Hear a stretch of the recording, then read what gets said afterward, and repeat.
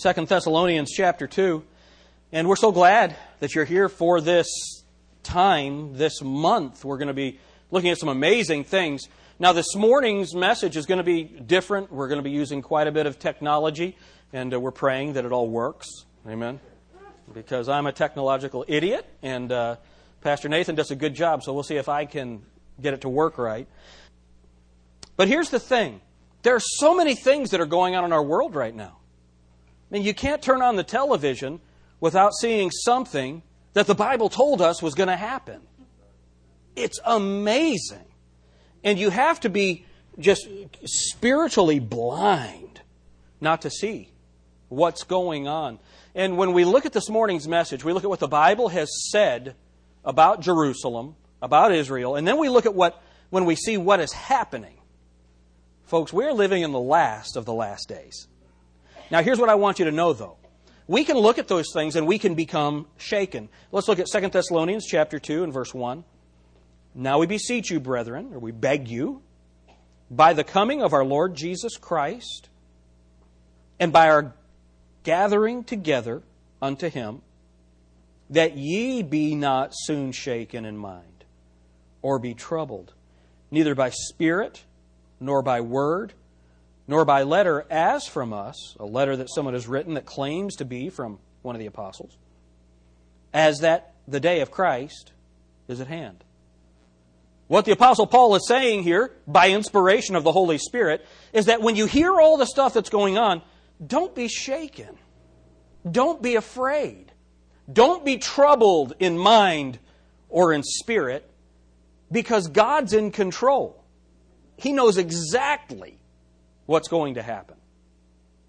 But I'll tell you what, when the world sees what's going on, they are becoming shaken. Even seasoned players on the world stage are shaken by events taking place right now. I want you to see something. We're back with former U.S. Ambassador to the UN, John Bolton. Bad day at the UN. Yeah, I have to say, I was very shaken by this speech. I was disturbed by it. That is someone who has been involved in world politics for 30 years. The ambassador to the United Nations knows exactly what's going on, and he hears a speech by our president at the United Nations, and he's shaken. He's disturbed. Why? Why does that happen? Now, we're going to be seeing some things about our current president and the global situation today. Now, don't think that this is simply a Democrat issue. If you see Pastor Nathan, you can get a message that I preached maybe 2 years ago called A Leader's Ignorance of the Word of God is a Dangerous Thing, where I take to task President Bush on the same subject. We're just dealing with the president that's in office right now. This is not a Democrat-Republican issue. Amen? We want to know what the truth is. We want to know what's going on. When we look at what's going on in the world, even seasoned players on the world stage are shaken by events taking place right now. I want you to see something.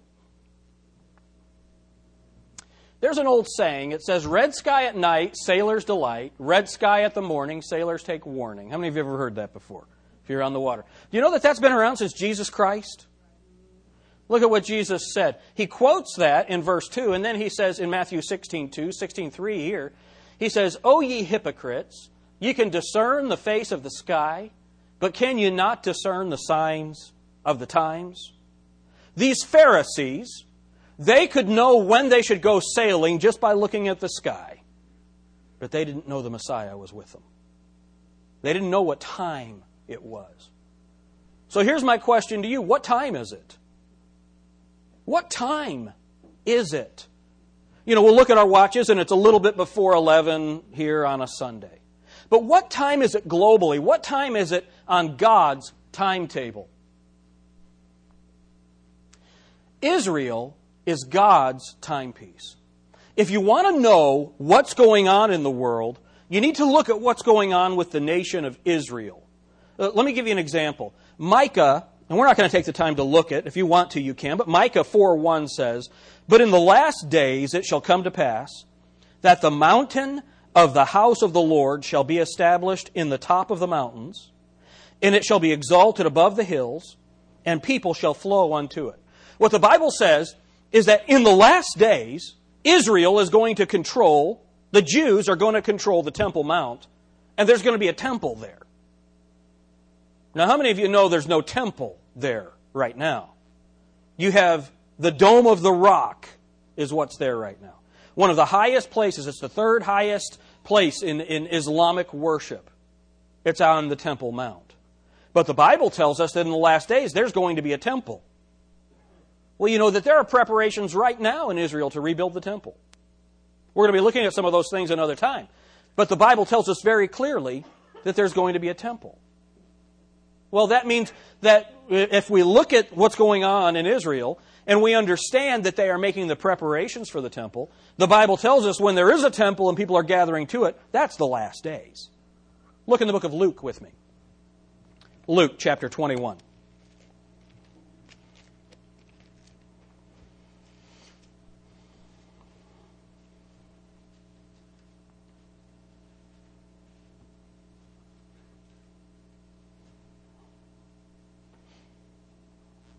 Jesus Christ is talking about the destruction of the current temple, the temple that would have been there when he was living on earth.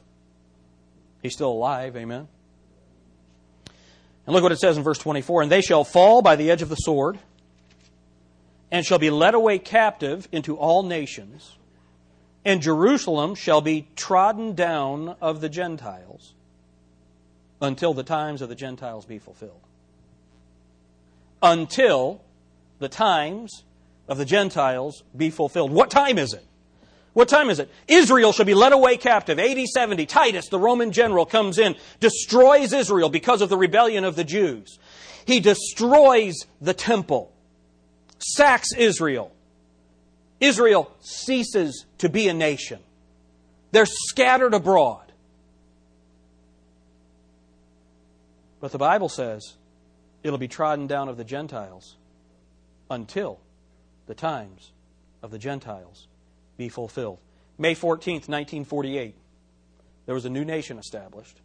Isaiah, I think it's in Isaiah chapter 66, he says this, "Can a nation be born in a day?" Yeah, May 14th, 1948. A nation that was not a nation became a nation again that had been scattered abroad for 1900 years. What time is it? What time is it? See, the Bible tells us that when we look at the nation of Israel, we can know where we are in God's timetable. It's vitally important that we know that. The nation of Israel. Something that's interesting, and we're going to be reading a lot, so I put this up on all of this information will be here on the screen for you. Something that's interesting about Israel is Israel's history is pre-written.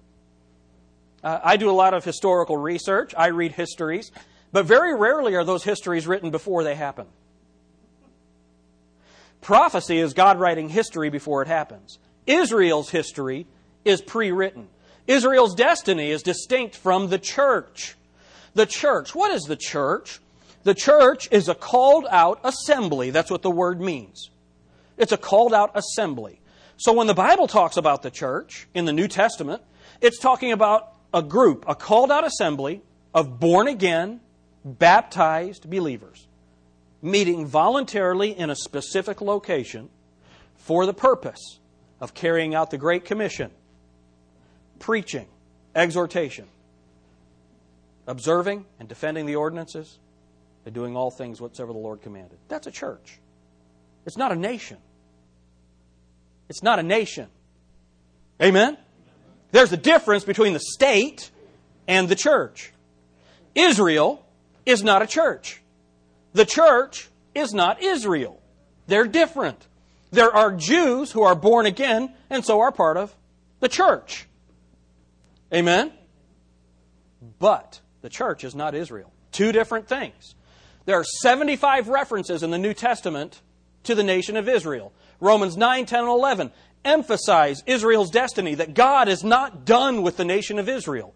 Remember, so much of the destruction, you've heard of the Crusades, where the church went in and killed Armenians and Jews and Muslims and anyone that was in the Holy Land to take it back over. The Crusades. Why did they do that? Because they thought the church had replaced Israel. It hasn't. They're separate. They're distinct. One of the greatest mistakes in the Bible is what's called replacement theology. Revelation chapter 6 through 19 detail the 70th week of Daniel. In Daniel chapter 9, around verse 24, the Bible describes 70 weeks of history of the world from that point on. He's declared 70 weeks. Well, between the 69th and the 70th week, there's a gap. You and I are living in it. That 70th week that the Bible describes is coming very quickly. And the 70th week deals with the nation of Israel, not with the church. The church is taken out. That's what the Apostle Paul is talking about in 2 Thessalonians. Just don't be deceived that the day of Christ is upon you. You're not going to know when the day of Christ happens until you're taken out. You're gone. You know, as a believer, if you've placed your faith and trust in Jesus Christ, if you have been born again, when Jesus Christ returns for born-again people, you are going to be taken out of this world, and then God again begins to focus on Israel, the nation of Israel. Don't be shaken. Don't be deceived. That's what Paul is saying. Now, the Bible says in Ezekiel chapter 37 that Israel would be regathered. Now that's happened. Now regathered. Shall a nation be born in a day? It happened. It happened. Now, this is the Abrahamic covenant. If you want to look at it in your Bible, you can. I have it up here. Genesis chapter 12, verses 2 and 3. Here's what God promised Abraham, the father of the Jewish people. He said, I will make of thee a great nation, and I will bless thee, and make thy name great, and thou shalt be a blessing. Why is he going to be a blessing? Because the Messiah is going to come through the nation of Israel. Amen? And any of you love Jesus here? Well, we have been blessed because of Israel. That's the point. And I will bless them that bless thee, and curse him that curseth thee, and in thee shall all the families of the earth be blessed. That is the promise of God. So here's the question. Are we as a nation currently blessing Israel or cursing them? What the Bible says is, as we bless Israel, God will bless us. If we go against Israel, then God will curse us. What are we doing? Now listen to where we are. If we bless Israel, God will bless us. If we curse Israel, what will God do? Okay, this is last week. This is last Tuesday. This is as current as we could find it at the United Nations. We continue to call on Palestinians to end incitement against Israel. Stop right And there. we continue to... Okay? Let's have Palestine stop incitement against Israel. Did you hear how quiet it was? Did you hear anything from the crowd? Go ahead. Emphasize that America does not accept the legitimacy of continued Israeli settlements. The time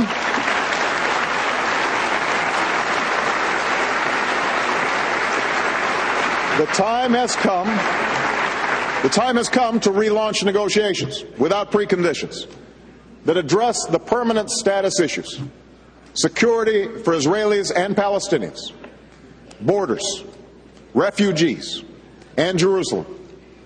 And the goal is clear: two states living side by side in peace and security.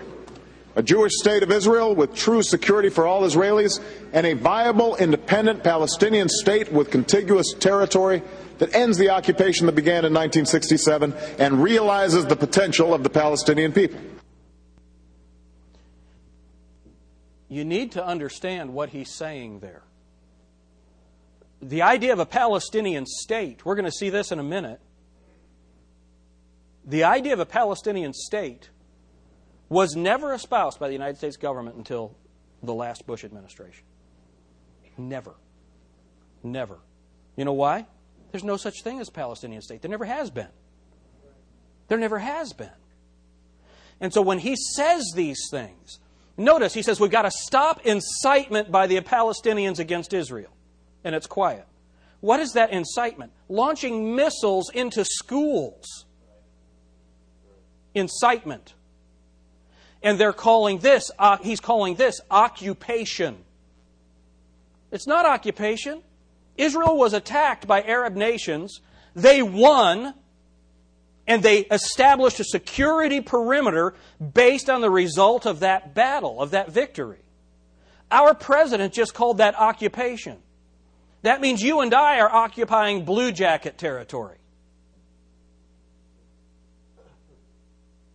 Doesn't it? See, we got to understand what's going on. What time is it? I'll bless them that bless thee, curse them that curse thee. The Abrahamic covenant was God's commitment. This is God's commitment of the land to his descendants. Now, of course, that's a much broader piece of land than what Israel has now. All right? We're not going to take the time to go there. The Bible says they'd be estranged for 400 years. That happened when they were in Egypt. But will return with great possession. Now, look at this. This Abrahamic covenant, God declared it to be eternal and unconditional. A conditional covenant would be if we, then he. You know, the Bible says that. If we, which are called by name, will humble themselves and pray and seek my face, then will I hear from heaven, will forgive their sin, will heal their land. That's a conditional covenant. This is an unconditional covenant, and it's an eternal covenant. God reconfirmed it by an oath. He said, I swear that this is true. He confirmed it to Isaac and Jacob despite their acts of disobedience, and the New Testament declares it immutable in Hebrews chapter 6, verses 13 through 18. That means unchangeable. God has promised Israel the land. He has promised it not only the land, it's not just a real estate issue, that this is where the king, the Messiah, will rule and reign through that people. It's vitally important. This is not a side issue to human history. This is the centerpiece of human history. Now, I want to talk to you about some of the myths of Palestine. This becomes really important because you just heard that there needs to be a viable Palestinian state. Well, let me give you some of the myths that are propagated through the United Nations and through our media. All right? The first one is, this is where the name Palestine comes from. The name, Romans named this province Palestina. Why? Because after these two rebellions that are listed there, they wanted to control Israel, so they named it after the Philistines. That's what the name means. Now, how many of you know that Israel and the Philistines were not friends? This was an insult to the Jews. That's where the name Palestine came from. Now, here's what you need to understand about the Palestinian state. The idea of Palestinians controlling it, it's a fabrication. It's complete fiction. Look at this. After the Roman Empire, you had the Byzantine Empire ruling it, the Muslim empires. And what's interesting about it is Muslims didn't care about Jerusalem. They didn't care about Israel until they found out how important it was to the Jews. It was ruled from Damascus and Baghdad, Syria and Iraq. It wasn't ruled from Jerusalem. Then, after that, you had the Crusaders, those great Christians, right? Those great Christians, they'd have contests to see how many babies they could fit on a sword. Is that Christ-like? If my kingdom were of this world, Jesus said, then would my followers, my servants, fight. Peter, put up your sword. Picks up the ear and he wipes it off and puts it back on the guy's head. They're so wrong. But anyway, they ruled it. Then Mamelukes from Egypt, the Turks from Istanbul, they ruled it from Egypt, they ruled it from Istanbul. Then the British Mandate. Now this is really important, the British Mandate. After World War I, when the British took over, what they said was, we are going to establish a new solution for this problem. We're going to establish a Jewish state. But they took 70% of the land, now listen to what I'm saying, 70% of the land that was supposed to go to take care of the Jewish state, they gave to Jordan. The country of Jordan now, it was called Transjordan, and that's the land that was supposed to be there to solve the Israeli problem. The idea of giving the Jews a permanent place to live through the Balfour Declaration. So there is a Palestinian state. It's called Jordan. The Palestinians can live there. The issue is not where they live. The issue is not the land. They don't care about the land. They hate Israel. All right, so now, let's go on. All right. The global lie. The world has sided with Islam in its false claim to the land of Israel, which is now inaccurately called Palestine. This promised land given to Israel by the God of the Bible has been occupied by Jews continuously for the last 3,000 years, and they are the only people to have done so. In recognition of that undeniable historic fact, all of Palestine was to be given to the Jews for a national homeland by 1917 ruling of the League of Nations. But look what the Bible says in Zechariah chapter 12. The burden of the Lord, or the burden of the word of the Lord for Israel, saith the Lord, which stretcheth forth the heavens and layeth the foundation of the earth and formed the spirit of man within him. Now remember, I've pointed this out to you before. This is a side issue going back to our Genesis study. When God wants to identify who He is, He's the Creator. Amen? That's His authority. He says, Behold, I will make Jerusalem a cup of trembling unto all the people round about, when they shall be in siege both against Judah and against Jerusalem. It's going to boil over. That's what we see. And look what the Bible says in verse 3.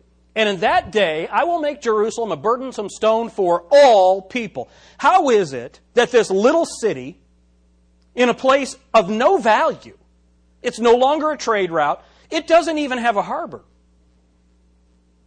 How is it that this is the center of the world? Because God said He was going to make it a cup of trembling. Remember, the history of the world is a history of two cities, Babylon and Jerusalem. The city of God and the city of Satan. And look at what He says. He says, And in that day I will make Jerusalem a burdensome stone for all people. All that burden themselves with it shall be cut in pieces, though all the people of the earth be gathered together against it. Folks, that is coming. So here's the question. Is a two-state solution possible? That's what our president just called for. A two-state solution. Is that even possible? Let's look at what we have here. Yeah, well, this is the most radical anti-Israel speech I can recall any president making. And I just want to, let me just I was just underline going to ask you two phrases in what you just heard. Yeah. The president says America does not accept, and I'm quoting now, the legitimacy of continued Israeli settlements, not new Israeli settlements, continued Israeli settlements, which, you know, this is Mr. Wordsmith here. That calls into question, in my mind, all Israeli settlements. Then he says that we want a Palestinian state that's contiguous. By the way, Gaza and the West Bank were never contiguous Palestinian areas before. And that ends the occupation that began in 1960. Okay, he's calling for a contiguous Palestinian state. A Palestinian state with contiguous borders. That means they go together. You know, we talk about the contiguous United States. That's the mainland. And then we have Alaska and Hawaii. All right, but the contiguous United States are that which is connected. Now, here's the idea. He's calling that for Palestine. Well, if Palestine has contiguous borders, then Israel doesn't. Go ahead. That means, I think, a return to the 67 borders. Now, he doesn't say that. Show me. That's certainly implicit in this statement. Show me what this means. Okay, here's Gaza. Here's the West Bank. Contiguous means that it should go like this. Well, that or the idea is a road between Gaza Strip and it makes it contiguous because you're going to make it Palestinian territory. There's one small problem so with wait, that. Then Israel is not contiguous. Yeah. Well, do you think that matters to the Palestinians? I mean, that is the kind of approach to an issue that is attempting to decide the outcome of the negotiations before the negotiations. That's why I think the Israelis. Do you see what they're saying? What President Obama is calling for are peace negotiations where the outcome will be contiguous borders for Palestine. So what he's saying is, Israel, come talk to us, but understand when you come talk to us, what our goal is for you to divide your nation. All right? Go ahead. Should be worried. He's laid out where he wants to end up. Can you show me where is 1967? Well, on this map, the territories that are brown, west of the Jordan River and the Gaza Strip, are the so-called occupied territories. And the the 67 borders would put Israel. Do you see what he's talking about? They're circled in red. These are what are called occupied territories. Here and here. And what they did was they took that land. Do you see how narrow that strip is right there? If they go back to the 67 borders, then that is all of the land Israel would have right there. Look where Jerusalem is. It's indefensible. It is indefensible. All right? Go ahead. Back there with only a very narrow strip between Palestinian territory and the Mediterranean. And that would remain divided. That would not be the capital. We have never been for a divided Jerusalem. Well, we have said it's a matter for the final negotiations. Our State Department over the years has resisted any effort by the Israelis to say that Jerusalem is a unified city and the capital of their country. The only country I'm aware of where the United States disputes what the capital is. Did we sell out Israel today? I think it's very close to it. As I say, I think it's the most anti-Israel speech I can remember by an American president. And the important thing is when you have the Palestinians in as weak a position as they are now, to have Barack Obama be their lawyer, in effect, puts them in a very strong bargaining place. All right. We need to understand the battle that we are in, folks. The Bible says, "My people are destroyed for lack of knowledge." We need to know what's going on. So is a two-state solution possible? Can we even do this? Two-state solution. Number one, there are currently two Palestinian entities which are hostile to each other. In Gaza, you have Hamas, and in the West Bank, you have Fatah. Who's going to speak for both of them? When you negotiate with one, the other rejects it. Where are you going to get the two-state system from? The geography and economy of any Palestinian state is too reliant on Israel to be truly independent. What most Americans don't know is Palestinians who work in Israel. That's where the money comes from. Now let me say this. Israel has not always been kind to the Palestinians. I'm not saying they're right in everything they do, but God has promised them the land. Is that right? You need to understand that before the 67 invasion, that people in Israel were living just fine with Palestinians. It was the invasion that caused the problem. So now, the geography and economy of any Palestinian state is too reliant on Israel to be truly independent. No Palestinian government would have the power to guarantee that rogue elements would not launch rockets at Israel's heartland, the Tel Aviv-Jerusalem corridor. You saw how small that was, right? We're talking 50 miles. From here to Dayton. Now, when we think of missiles, I don't know that we understand what they're shooting into Israel. That's what they're shooting into Israel. How many of you that surprises you? You thought it was something smaller. This is what we're talking about. It's not somebody launching a little hand grenade. We're talking about missiles. Look at what Benjamin Netanyahu said at the United Nations this week. Hamas fired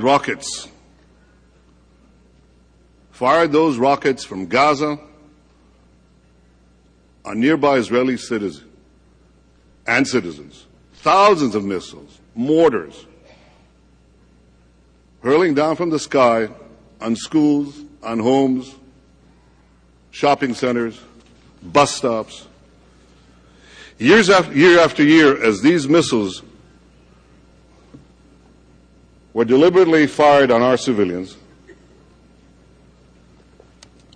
not a single, not one UN resolution was passed condemning those criminal attacks. We heard nothing, absolutely nothing, from the UN Human Rights Council, a misnamed institution if there ever was one. In 2005, hoping to advance peace, Israel unilaterally withdrew from every inch of Gaza. Pause that. Now, he is speaking at the United Nations this week. And he has just told them what they have been doing. All right? It's unbelievable. Can you imagine? Not one time. We looked at the passage a minute ago in Zechariah that said all the nations of the earth would be against Israel. That's where we are. That's where we are. Go ahead. It was very painful. Oh, pause it right there again. I wanted to mention this. Where he is right now, he's talking about in 2005, where they made the Israeli government made people leave Gaza. And they tore down, they bulldozed the settlements and the farms in order to gain peace. This is what we dismantled 21 settlements, really bedroom communities and farms. We uprooted over 8,000 Israelis. We just yanked them out from their homes.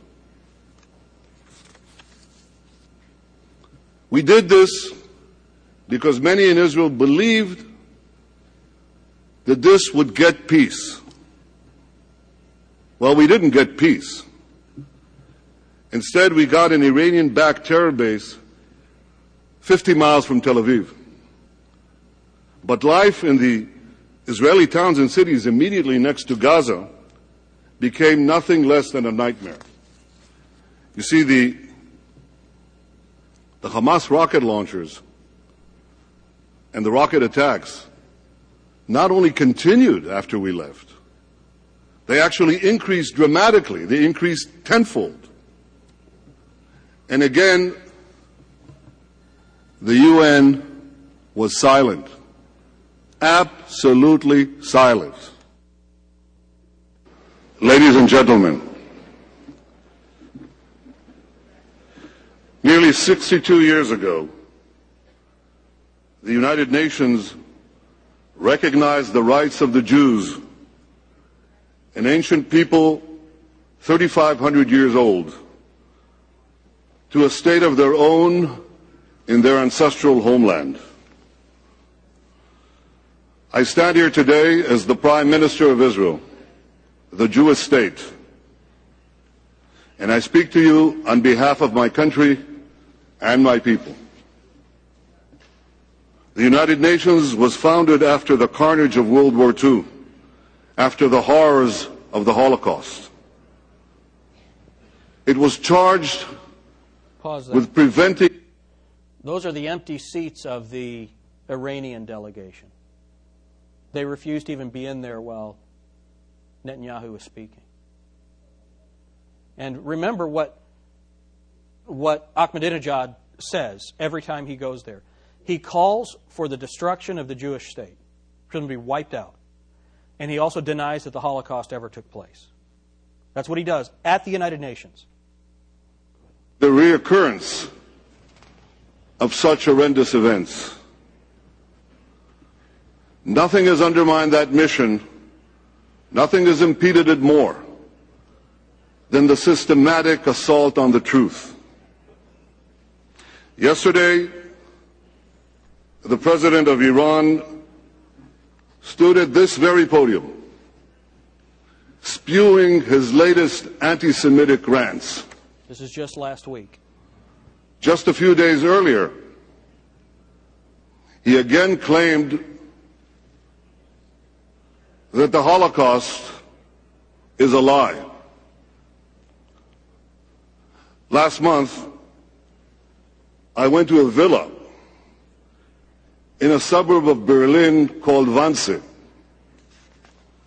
There, on January 20th, 1942, after a hearty meal, senior Nazi officials met and decided to exterminate my people. They left detailed meetings or minutes of that meeting, and these minutes have been preserved for posterity by successive German governments. Here is a copy of the minutes of the meeting of senior Nazi officials instructing the Nazi government exactly how to carry out the extermination of the Jewish people. Is this protocol a lie? Is the German government, all German governments, lying? A day before I was in Wannsee, I was given in Berlin the original construction plans for the Auschwitz-Birkenau concentration camp. These plans of the Auschwitz-Birkenau concentration plans I now hold in my hand. They contain a signature by Heinrich Himmler, Hitler's deputy himself. Are these plans of the Auschwitz-Birkenau concentration camp where 1 million Jews were murdered? Are they a lie too?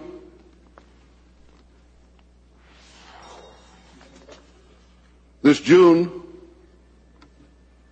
President Obama visited another concentration camp, one of many, the Buchenwald concentration camp. Did President Obama pay tribute to a lie? And what of the Auschwitz survivors whose arms still bear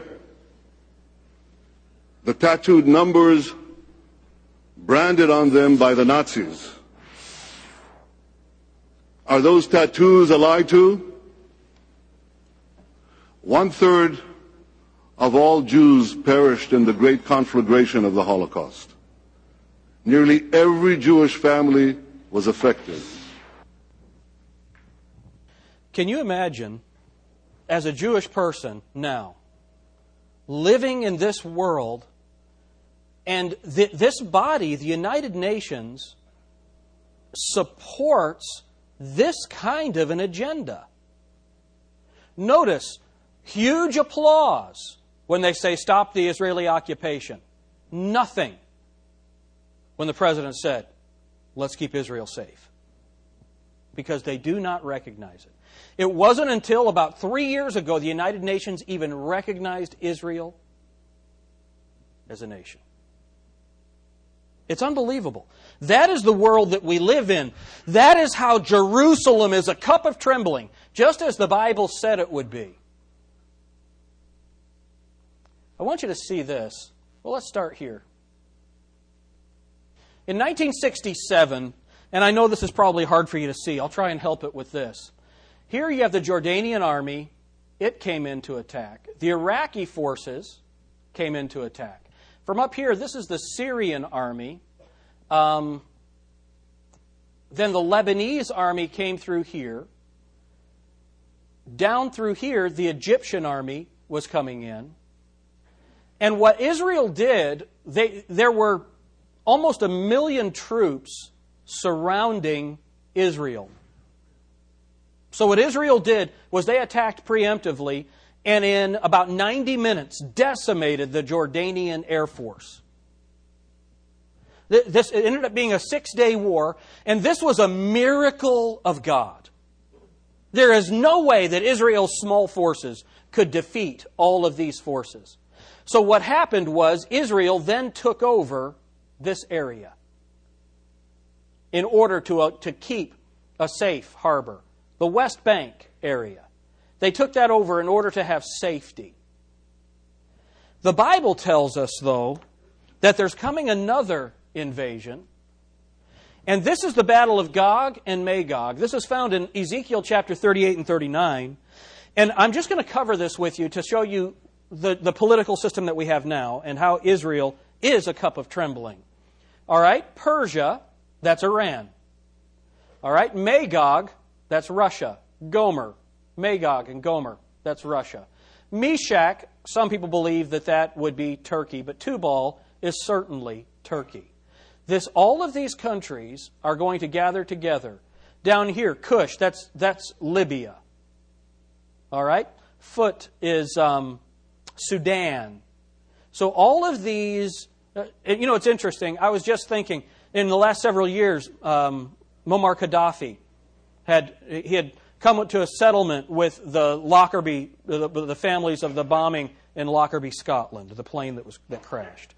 But that was only after we invaded Iraq, and he was nervous that he was going to be next. So he paid reparations, but then they openly received the bomber that Scotland released. Right? That just happened in the last several weeks. Then, at the United Nations, this past week, here he is again calling for the destruction of Israel and all of that. So Libya is going to be one of the nations that comes against Israel. The Bible has prophesied this. Now here's the thing that we need to understand. The Bible says that Iran is going to be leading it and that Russia is going to be supplying it. Who is supplying Iran with their weapons right now? Russia. Who is supplying? There has just been in the last 2 years, a new alliance between these nations and Russia. The Bible said it would happen, and we're seeing it right now. Israel, Jerusalem, a cup of trembling. Now, here's what we need to understand, and I'm going to go through this quickly. The origins of Islam. And we have to understand that we are in a religious war. It is a religious war. It's not peaceful Islam and radical Islam. Islam did not begin with Muhammad, or the origins of it did not begin with Muhammad. Allah was a moon god, and he was the Lord of the Kaaba. And Islam is occultic and openly hostile to the West, both Jews and Christians. Here's the agenda of Islam. Islam divides the universe into two parts. Dar al-Islam, that's the dominion of the faithful. Dar al-Harb, those with whom they are at war until Judgment Day. That's it. We talk about there's only two kinds of people in the world. Not rich or poor, not black and white. Those who have the Son and they have eternal life, and those who don't have the Son and don't have eternal life. That's what the Bible says. Islam states that there are only two kinds of people, the faithful and those with which we are at war. All right? Then, with an irrevocable commitment to conquer the West, and now with nuclear weapons, their agenda can no longer be ignored. This idea of a nuclear-powered Iran, it's crazy. We need to understand how delicate this situation is. Then, this is from the Quran, Surah 9:5. Fight and slay the pagans, the infidels, wherever you find them, and seize them, beleaguer them, lie in wait for them in every stratagem of war. Does that sound like terrorism? It's commanded. These are not just radicals. If Islam is resisted, their punishment is execution or crucifixion or the cutting off of hands and feet from the opposite sides or exile from the land. So here's some crucial questions. Who could so carefully plan and efficiently execute such incredibly inhumane destruction and slaughter? What cause could so powerfully motivate educated and trained individuals to sacrifice their own lives and the lives of so many total strangers in this manner? Here's the idea. You have a few crazy people. That's what you hear. A few crazy people. In the minds of civilized people, these men were unbelievable fanatics, like the 9/11 guys.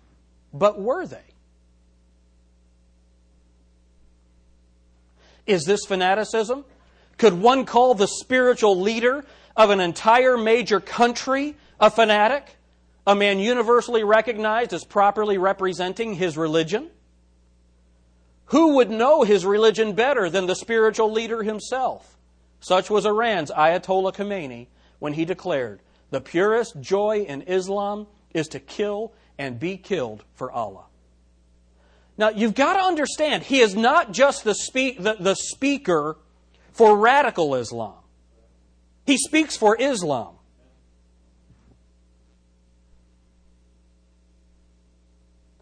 Is this fanaticism? Are they fanatics who obey him today in exacting the death penalty on Muslims?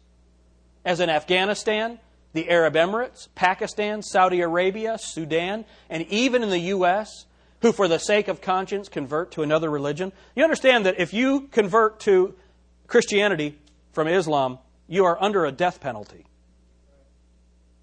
And it happens every day in the world.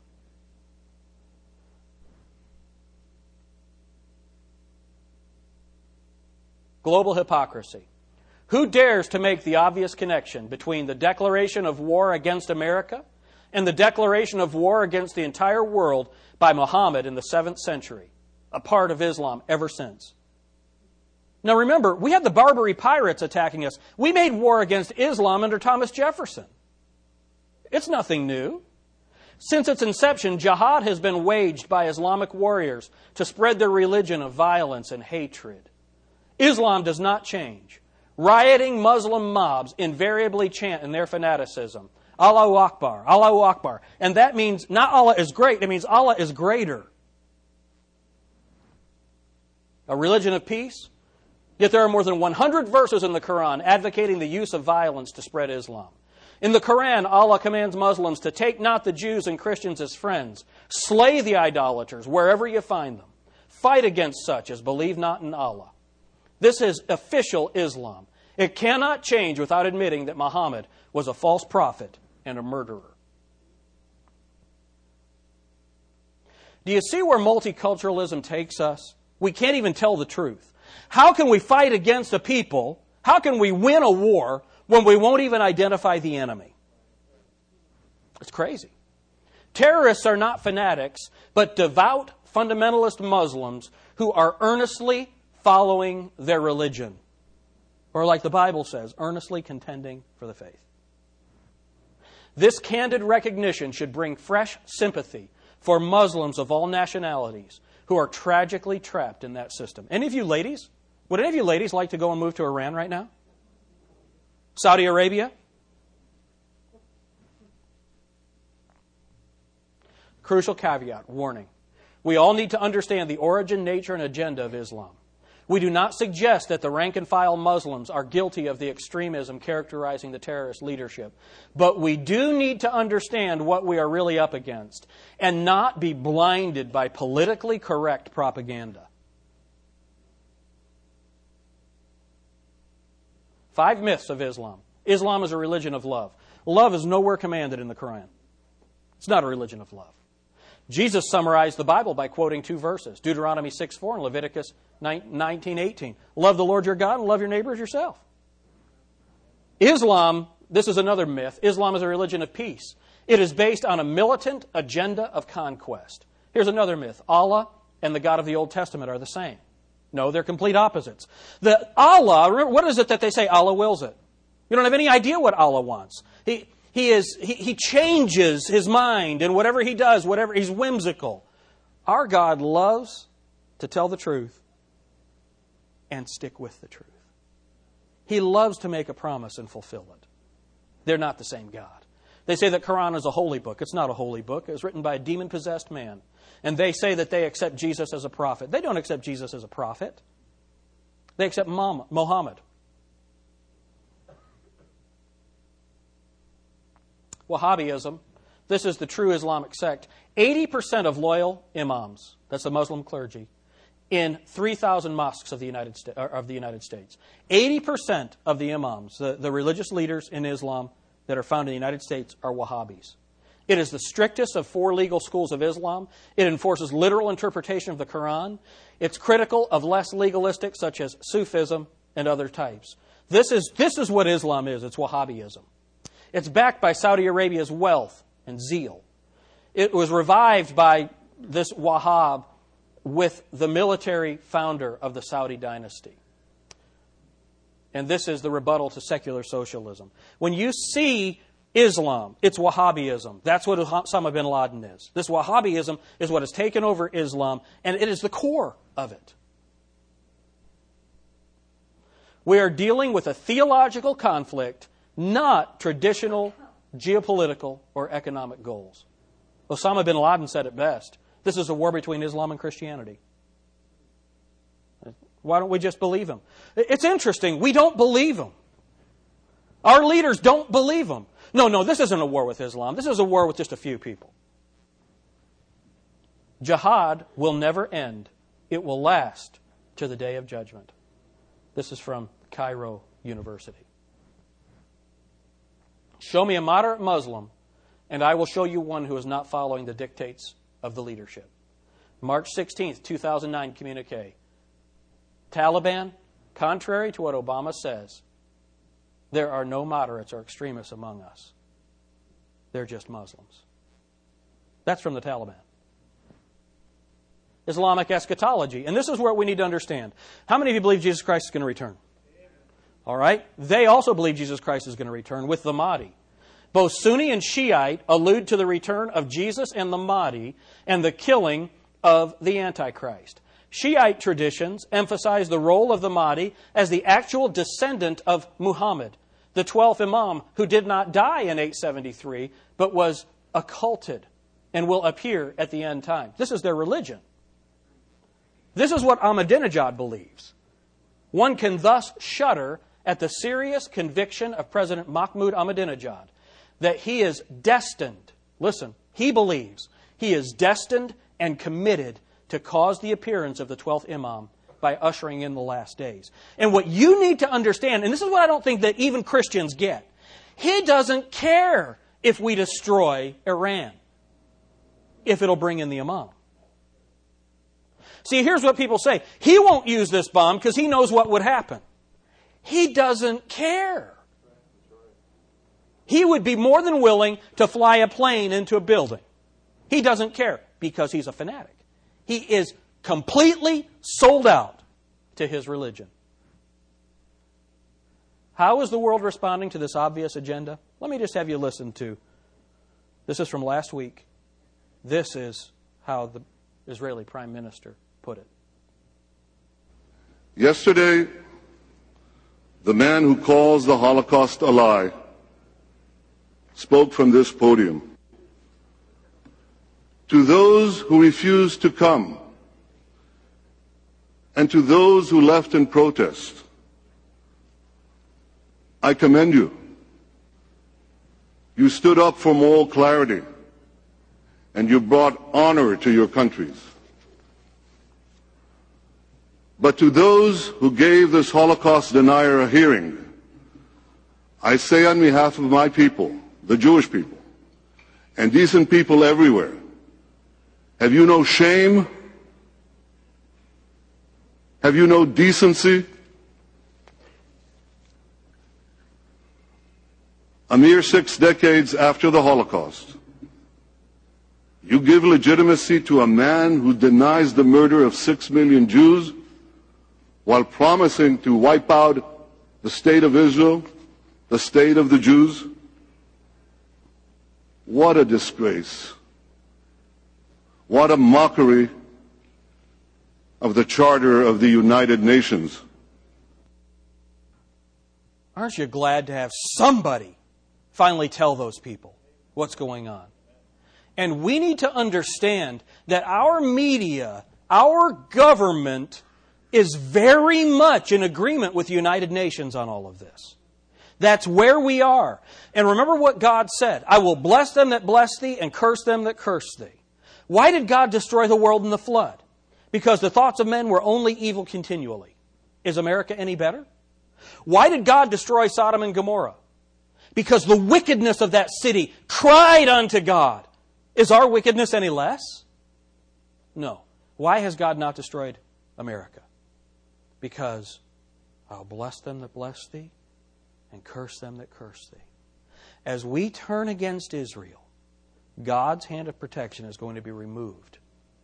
I told my children, we watched President Obama's speech, and I told my children, I said, kids, you need to understand something. You may have just witnessed the end of the United States. You might be sitting out there and you're thinking, Pastor, you're crazy. You're just one of these extremists. You're nuts. What did God say? I'll bless them that bless thee, curse them that curse thee. So now, what are we going to do? We need to understand the ultimate triumph. In Matthew chapter 23, it's not verse 97, it's verse 37. But Matthew 23:37, Jesus Christ gives the purpose of all history. Understand All history with Israel. Remember, the theme of the Bible is that Jesus Christ is coming to sit on His throne. That's the theme of the Bible. But we need to understand the purpose of His history with Israel is found in verse 37. He says, O Jerusalem, O Jerusalem, how often would I have gathered you under my wings as a hen does her chicks? That's what God wants to do. He wants Israel to come to Him. But the ultimate tragedy in the dealing with Israel is the next verse, verse 38. And He says, but you would not. But you would not. He came unto His own, and His own received Him not. But you want to know what the good news is? The triumph of all history. The triumph of all history. Listen to what the Bible says in Matthew chapter 27. Or 23. For I say unto you, this is verse 39, ye shall not see me henceforth, till ye shall say, blessed is he that cometh in the name of the Lord. Jesus Christ is coming back. That is the triumph of all of history. Jesus is coming back, and when He comes back, He's not coming to take sides. He's coming to take over. Amen? He is going to rule and reign from His throne in Jerusalem. That is what's going to happen. Now, with everything that's going on, you might get a little nervous for Israel. Look with me at Psalm 121 and we'll be done. Psalm 121.